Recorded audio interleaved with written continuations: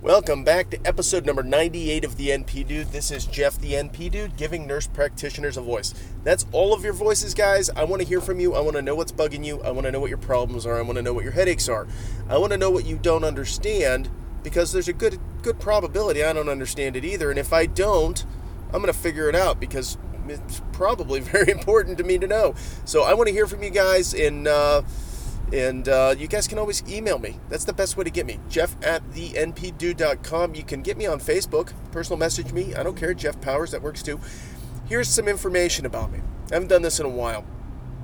We'll do this is Jeff quick update and a little bit background, because I'm getting a ton of new people listening to the show, and I guarantee that they're not going back and listening to my intro. So this is a good opportunity to do that again. So I'm Jeff. I am a nurse practitioner in Ohio. I've been an NP for about a year, and I've been practicing since January. So it's October almost. So it's been about almost 10 months that I've been in practice. But I'm also a licensed attorney in the state of Ohio, and I'm also a former professional registered engineer. So I've had a pretty broad background in business and all that good stuff. I worked in management. I worked in consulting for a number of years, 13 years, a little over 13 years of consulting as a professional engineer. And so I've got some business background and some guidance that I bring to the table from that perspective. But where most people want information from me is my background as an attorney, as far as contract information, negotiations, malpractice. Those tend to be the most common places where people are asking me questions. But I get other stuff too, like liability of your MA and all that good stuff, and things I just take for granted or don't think about. And it's good information for me to refresh, or it's good information that I've never even contemplated. So keep those ideas, keep those things coming to me. Yeah, I do appreciate it. I really do. So some housekeeping things. We're almost at 1,400 likes on Facebook. We're close. It's like 1,380 and change, 88, 89. I don't know, somewhere up in there. But we're so close to 1,400. We're going to hit 2,000 before the end of the year if you guys help me out. I need your help, though. We're hitting about 100 likes per week on Facebook, and I'm doing a couple posts on Facebook just responding to people. I'm not the guy that's out there publishing, hey, look at me, I'm this lawyer guy. That's not me. I'm Jeff. I'm not the other guy. And so I do fully practice as a nurse practitioner, and I don't really have much of an intention to practice law. But if you guys have questions, I can talk in hypotheticals. I don't want to violate my state bar and my Ohio attorney license by giving illegal advice to people in other states. I can't do that. I've talked about that in the past, but I'm just letting you guys know I can't give you specific advice, but I'll certainly explain why things are the way they are, and in more realistic terms what's going to happen, rather than the legal, philosophical, or legal theory argument of a practice question, and in reality what's going to happen. Those are more what people really want to know. So email me, jeff@thenpdude.com. You can catch me on Facebook and send me a message through the NP Dude. You guys can tag me at the NP Dude, and people get directed to my page on Facebook. But tell your friends. It's really how the word is spreading. It's really you guys telling your friends, telling your colleagues, telling students that are having problems or issues or not understanding things when you're in a class for APRN practice, for example. Use my show as a template for your online posts. I guarantee if you listen to my show, you'll have a dozen episodes that you could just point right to, go to get the information. It gives you enough information that all you got to do is a couple Google searches to get your references for your citations, and you guys got your online posts, and you'll understand it, which is the whole idea behind those online posts in the first place. So use me as a resource. You can't cite to me though. Nobody's gonna believe it. So I'm not an authority, quote unquote. You need to actually get the cites. But so we're doing pretty good. We're almost at 1,400. I know we're gonna hit that number. That we're looking at 2,000 mark here just in a couple months, 3 months, 2.5, 3 months. We're gonna hit that for sure. But I need your help. I really do. The other way you guys can support the show, don't forget, you can go onto my website, thenpdude.com. You will see a banner for Amazon. Click on that banner. It's either on the right side on the full page, it's at the bottom on your mobile device. Click on it, but you got to go to your web browser to do it. You click on the link, it takes you to Amazon. Do the shopping you otherwise would do, and what it's going to do is it'll kick me back a couple percentages of whatever it is you purchase.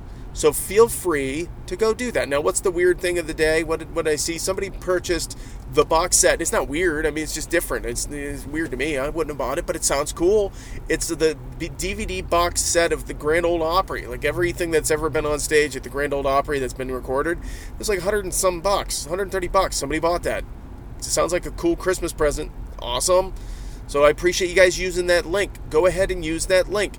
It helps support the show. So what am I going to use the money for?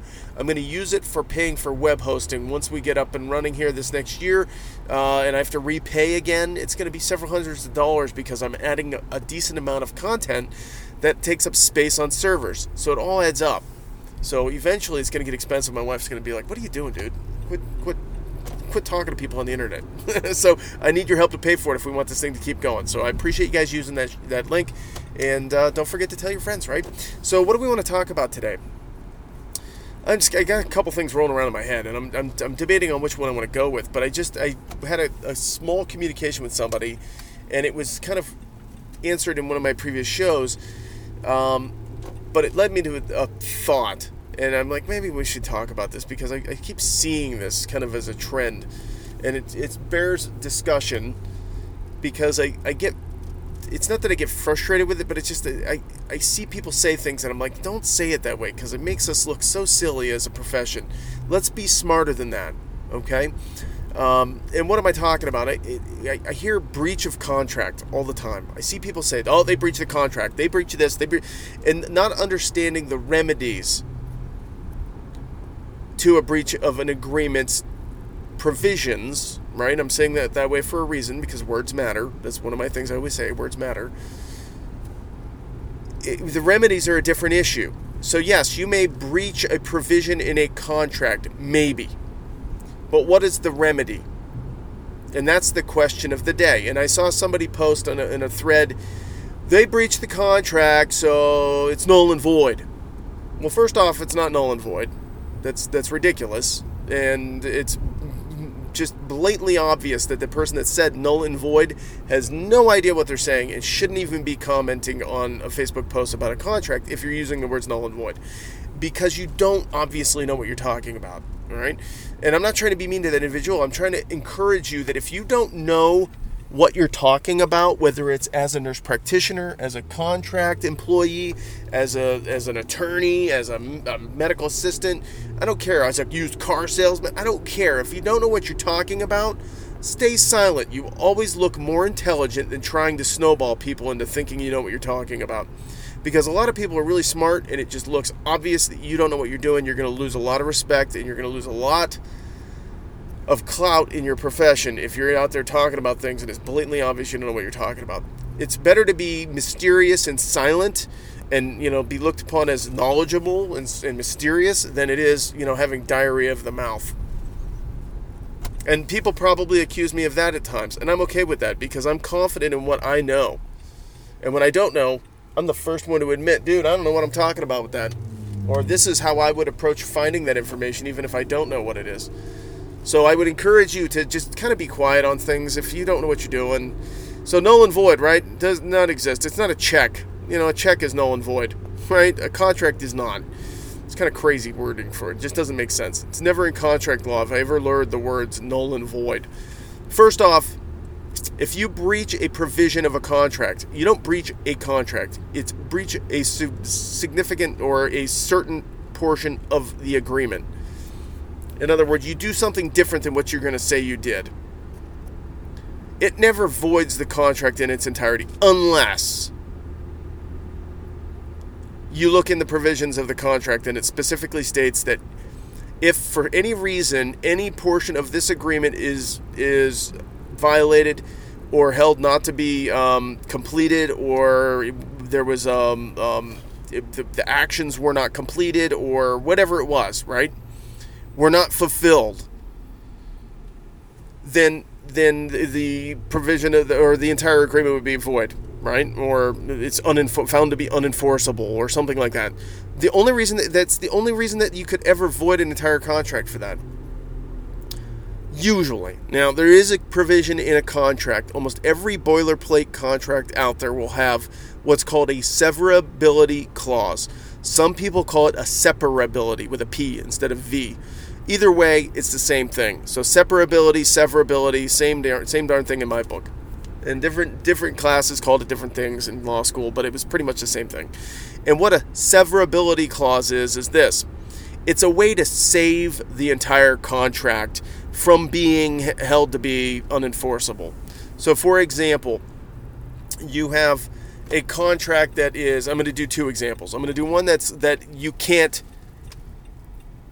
let's do the traditional severability provision here, and putting it in terms of nurse practitioners. Say you have a contract that has a non-compete for a period of 10 years. It's really a long time, right? And no jurisdiction is going to enforce a 10-year provision to a non-competition clause. It's just never going to happen, right? It's too broad. It's not reasonable, right? So you go to court, you sue for a non-compete, a breach. You breached, you went and got another job 10 years, 6 years later, you didn't work for 6 years or whatever ridiculous amount of time it was. And then you started finding a job. You said, well, it's been so long, they're never going to come get me. They sue you for a breach of the non-competition clause. And you turn around and say, well, look, it's unenforceable. In fact, it's so egregious that the entire contract is null and void, right? Which doesn't exist. You look to the words of the agreement. It was silent. It doesn't say anything about it. Most jurisdictions will say, no, we're going to only limit that portion of the contract and hold whether it's enforceable or not for that provision. It doesn't null and void, quote unquote, the entire agreement. Okay? It doesn't work that way. Unless it specifically states otherwise. Now, if you said within a reasonable period of time, so say instead of 10 years, it's 1 year, you have a non-compete. And your employer, former employer, at 8 months, you go and work for somebody else, and it's clearly a violation of the contract, and they sue you for breach of the non-competition. See, I'm doing it specific because words matter. Non-competition provision within the contract, and the court says, yes, we agree. It should be upheld. It's not a violation. It's not a violation of any specific state laws like California. I think they've got a weird provision or weird law about non-competes, but most of them, they're enforceable as long as they're reasonable.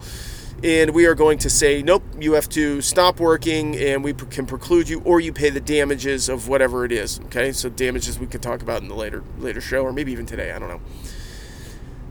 And so that court says yes, but you look to the contract and you look for the severability clause, because maybe that clause touched on another clause, like say I am trying to think of something that might even that would be contemplated connected with it. It's usually so specific it doesn't even fit that way.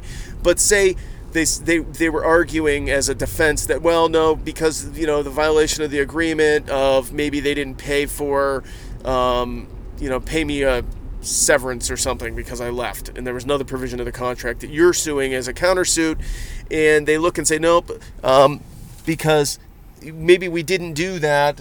We should have paid that severance package, and we didn't. So we are wrong for that. So we're not going to. The court's not going to cancel out the entire contract because there is a severability clause that says just because one party violated the non-compete and another party violated the promise to pay up for a severance, we're not going to kill the entire deal. We're going to keep the deal in place, but we're going to piecemeal off these little sections of the contract and keep the whole contract in place, and then we figure out what the damages are based upon the breach of those independent provisions, if that makes sense.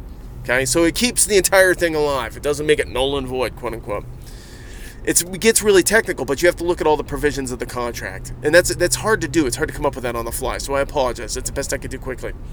Now, there are some cases where the key to the entire agreement is either illegal or against moral turpitude. We've talked about moral turpitude in the past. And it's so egregious that they will cancel the entire contract. Only in very specific instances. And it's like, here's an example. I make an agreement with you that I'm going to sell you a child. Okay, right? I can't sell a human being. It's against the law, right? I can't do it. Even if it wasn't against the law, which I'm pretty darn sure it is, you can't do human trafficking. It's a moral moral issue, if that goes before the court, they're going to kill that entire deal. Even if you just breach one small provision of it and have a severability clause in it, they're going to kill the deal, right? I mean, it's morality. You just can't do that, right? Or I contract with you to sell you a bunch of crack cocaine, right? That's not going to be an enforceable contract, no matter how you slice it, no matter what terms you put into the agreement. Even if that's found to be unenforceable, you shall uphold these other provisions of the agreement. It's not going to work, right? You can't compete on this street corner for 100 days, to sell crack, or it's just not going to work. You can't do that, right? So the severability clause can and usually is in most every agreement. So you have to read the contracts. The specific case in point, the specific instance was a contract issue about changing of the timing and the schedules in general. All right, I'm not going to get into any more than that. I don't need to. But the idea is that can they unilaterally change the scheduling for the NPs? And the answer is, if it was in the contract specifically, then in reality they can, but only unless they have a couple things in place. And I linked my other show that I did about this, unilateral changes. You can go look up unilateral changes or changes to contract. Just type contract as one of those shows and you'll get it. It's in there. And I've got about a half a dozen different shows on contracts, so it's in there. You got to kind of hunt and peck for it, though. Use the search box on my website if you want that one. I think it's episode 50-something, 54 maybe, somewhere in there. I think it might even be the dandelion wine one. So if you see my jug of dandelion wine, you'll see it. So the issue is this. So say you have this schedule change, right? And you look in your contract and it says, you have a specific set schedule in your contract that's well established. So it's in there, okay? It's not even like, kind of soft and that they can maybe just work around it. So they are clearly violating the contract when they do this. In reality, there's going to be another provision in the contract that specifically states that they have the authority. Sorry, getting out of my car. I'm done driving. I'm walking, doing everything at once. And in case you guys didn't know, new listeners to the show, I do most of my shows in my car while I'm driving. So that's why you hear the engine running and the background noise and all that stuff. That's me driving. This is the only time I usually have to do this. So if you look specifically at the contract, and it's not, or it is a particular violation of the contract to change the schedule. There's usually another provision to the contract that says that they can kind of terminate the agreement for anything that they basically want to terminate it for. So do you really want to get into a piss and match with a company that is your employer that they could fill your shoes pretty easily right behind you because of the number of NPs that are getting out there, including myself, right? And you walk away with with a bad flavor in their mouth about negotiation when you come time to redo your contract. So the question is, can they do it? Legally, anybody is allowed to breach a contract. It's whether they want to pay the damages or suffer the consequences of that contract, that breach of that provision. And in reality, they can just terminate the agreement. So what are you fighting for? I mean, they're going to just terminate your contract and hire somebody new. Is the worst case scenario for you.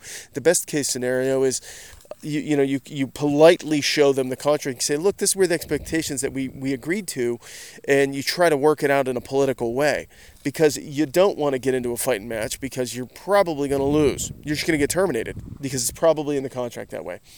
Usually. Now, you have to read the words of your agreement. Every agreement is slightly different. Nobody has a set standard on this stuff, and it really depends on what you're willing to agree to when you get your contract. So when you walk into your next agreement is where you really want to be aware of what the termination provisions are for you. Can they just look at you? You look at them sideways and they fire you, or do you have to, actually, lose your certification, or, questionable complaint, that could be filed with your state board of nursing, and that would be more than sufficient for them to terminate the agreement.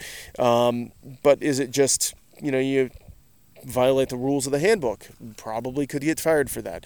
Could it be as simple as you just don't fit well with the organization and you have a morale issue because you bring people down? Man, they can fire you for that too. And that kind of takes you into the at-will employee type termination discussion, which I talk extensively about the at-will stuff in the past. So the big question is, What do you do about this? You kind of just try to talk to them and work it out. There's really no great answer for you because they can unilaterally change an agreement by just saying we'll terminate you and then we're going to make it whatever we want. So you can either consent to the change to the agreement or they can fire you. They can cancel the contract. Goodbye, go away. So you just have to ask yourself the question, what's the most political way to get out of this situation and what's the best I can hope for? To be honest with you, that's really what you can do. I saw something about prepaid legal services in the thread there. Don't do prepaid legal services. It's a waste of money, in my opinion. You have malpractice insurance, and the malpractice insurance should have, if you read your malpractice policy, will give you money for your legal fees.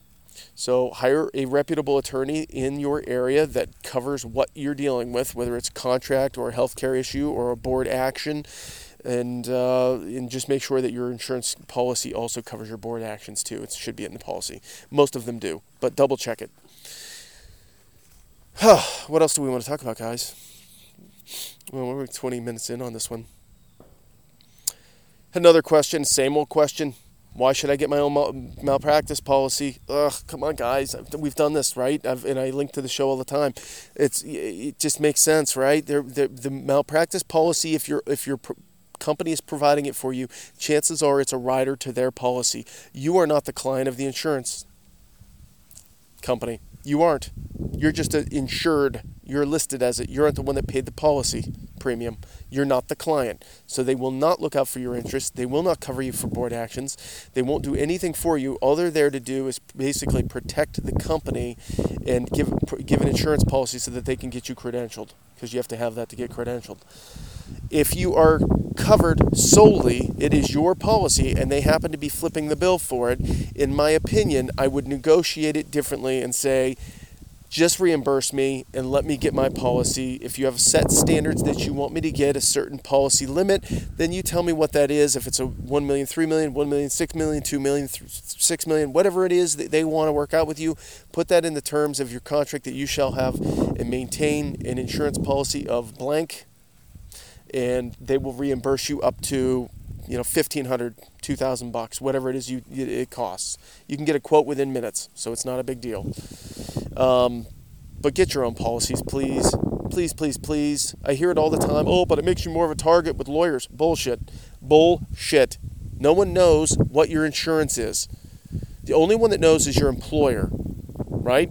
So if your employer is giving you an insurance policy that's a rider to theirs, you are under zero obligation to provide your declaration page from your insurance policy to your employer. You get your own policy that covers you individually. You put it in your back pocket and you don't say a damn word about it to anybody.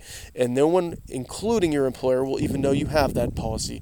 If you get sued, if there's a claim against you for a board action, if there's even the sniff that you did something wrong, you call your insurance policy provider or your insurer, and you say, hey, I got a potential issue, and you hire your attorney for you, and you use your policy to do that. Their insurance will cover them. You just happen to be listed on it. It's insane to me that people still insist that they're going to be subject to liability because they have an insurance policy that no one knows about. Makes zero sense. No one knows that you have it. Zero. Now, if you go blabbing around the office saying you have it, and somebody tells a plaintiff's attorney in a deposition, oh yeah, Jeff's got an extra policy over there, and then they say, oh, well, really, that's interesting. Then when you get deposed and they say, well, what's your limit of liability? Where's your insurance policies? And they ask you about it, then you get that, but that's after you've already been named. So why would you tell anybody right off the bat? You want to get dismissed off the case right off the bat with your lawyer. And nobody needs to know how you pay for that lawyer. Period. That's my philosophy. That's how I would handle it. All right. I hate beating up on that one, but I hear it all the time. It's so frustrating. Come on, guys. Get your own policies. You're a professional. Be a professional. Have your own insurance. I was going to do another legal topic. Do we want to do another legal topic? Has anybody ever heard of res ipsa loquitur? That might be. Maybe it's a good one to do. Res ipsa loquitur is it's a legal term. Yeah, we'll do that another time. I'll dig into that one a little bit more.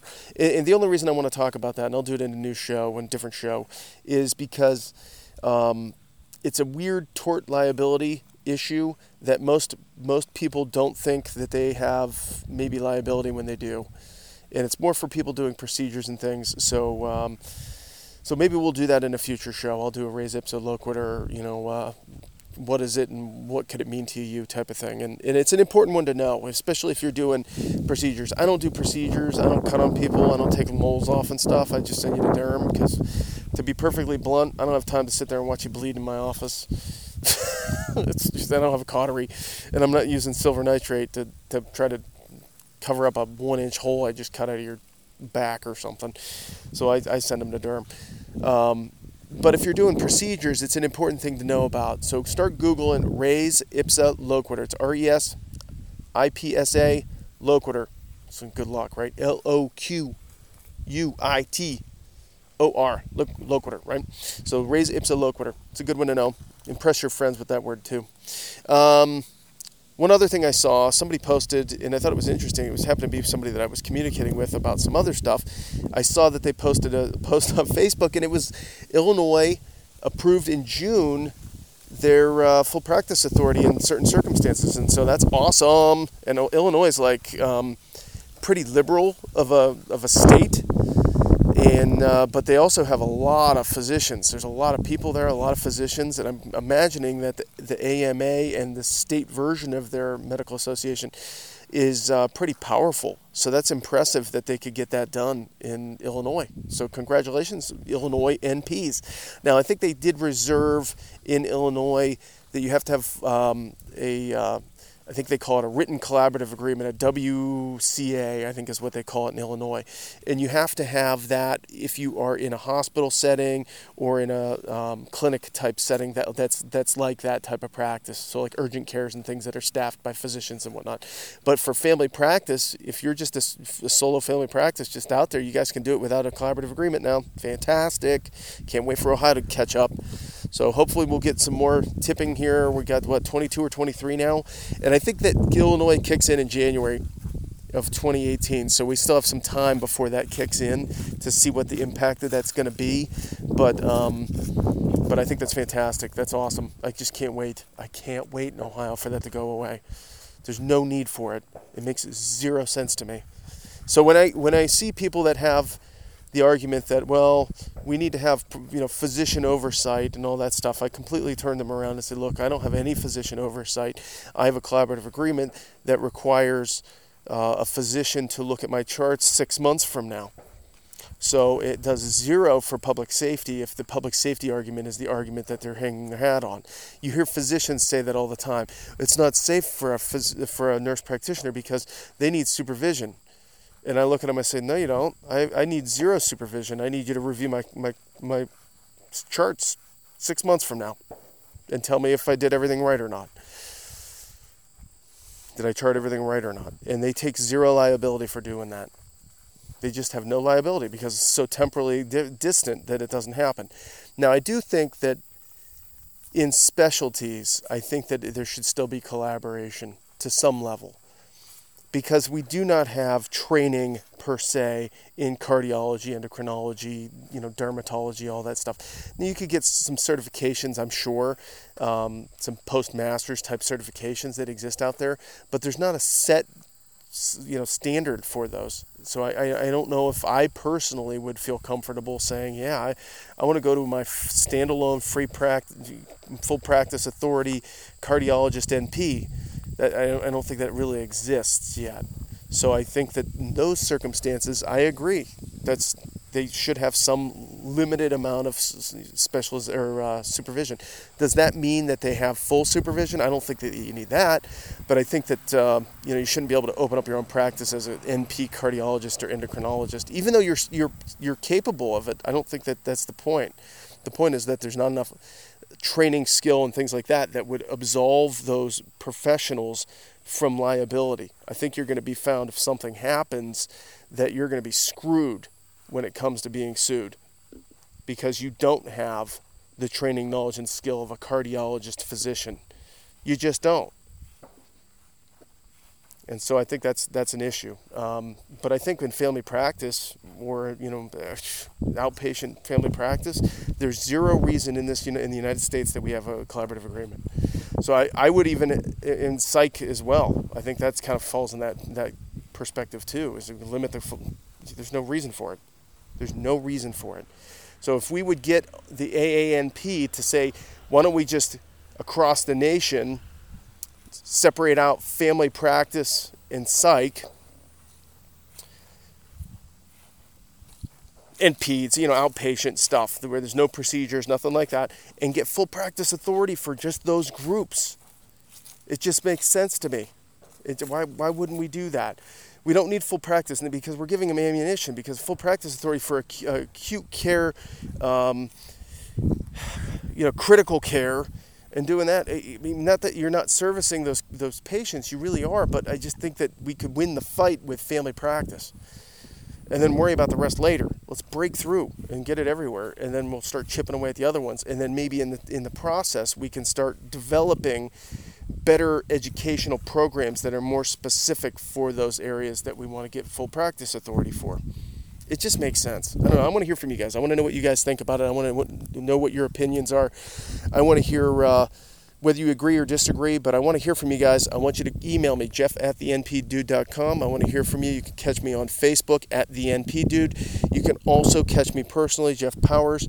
If you guys have questions about me, my background, or anything, or you say, Jeff, you're full of crap on something, I want to hear it. I haven't heard anybody tell me I'm full of crap any time recently. I want somebody to tell me, Jeff, you're full of crap. It used to be a joke, by the way, for you new listeners. If you're listening, if you're one of my chronic intractables, which are my chronic listeners, that's what we call the chronic listeners of the NP Dude Show. Here is the chronic intractable. If you are a chronic intractable, you know that I'm full of crap, right? But you new people out there, tell me if you don't agree with me. I want to hear from you. I need to hear from you. So don't forget to use the Amazon affiliate link. It's a great way to support the show.